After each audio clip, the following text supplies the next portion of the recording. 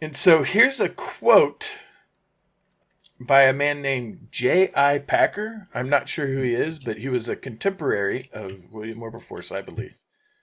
So here's what he said about him. William Wilberforce was a great man who impacted the Western world as few others have done.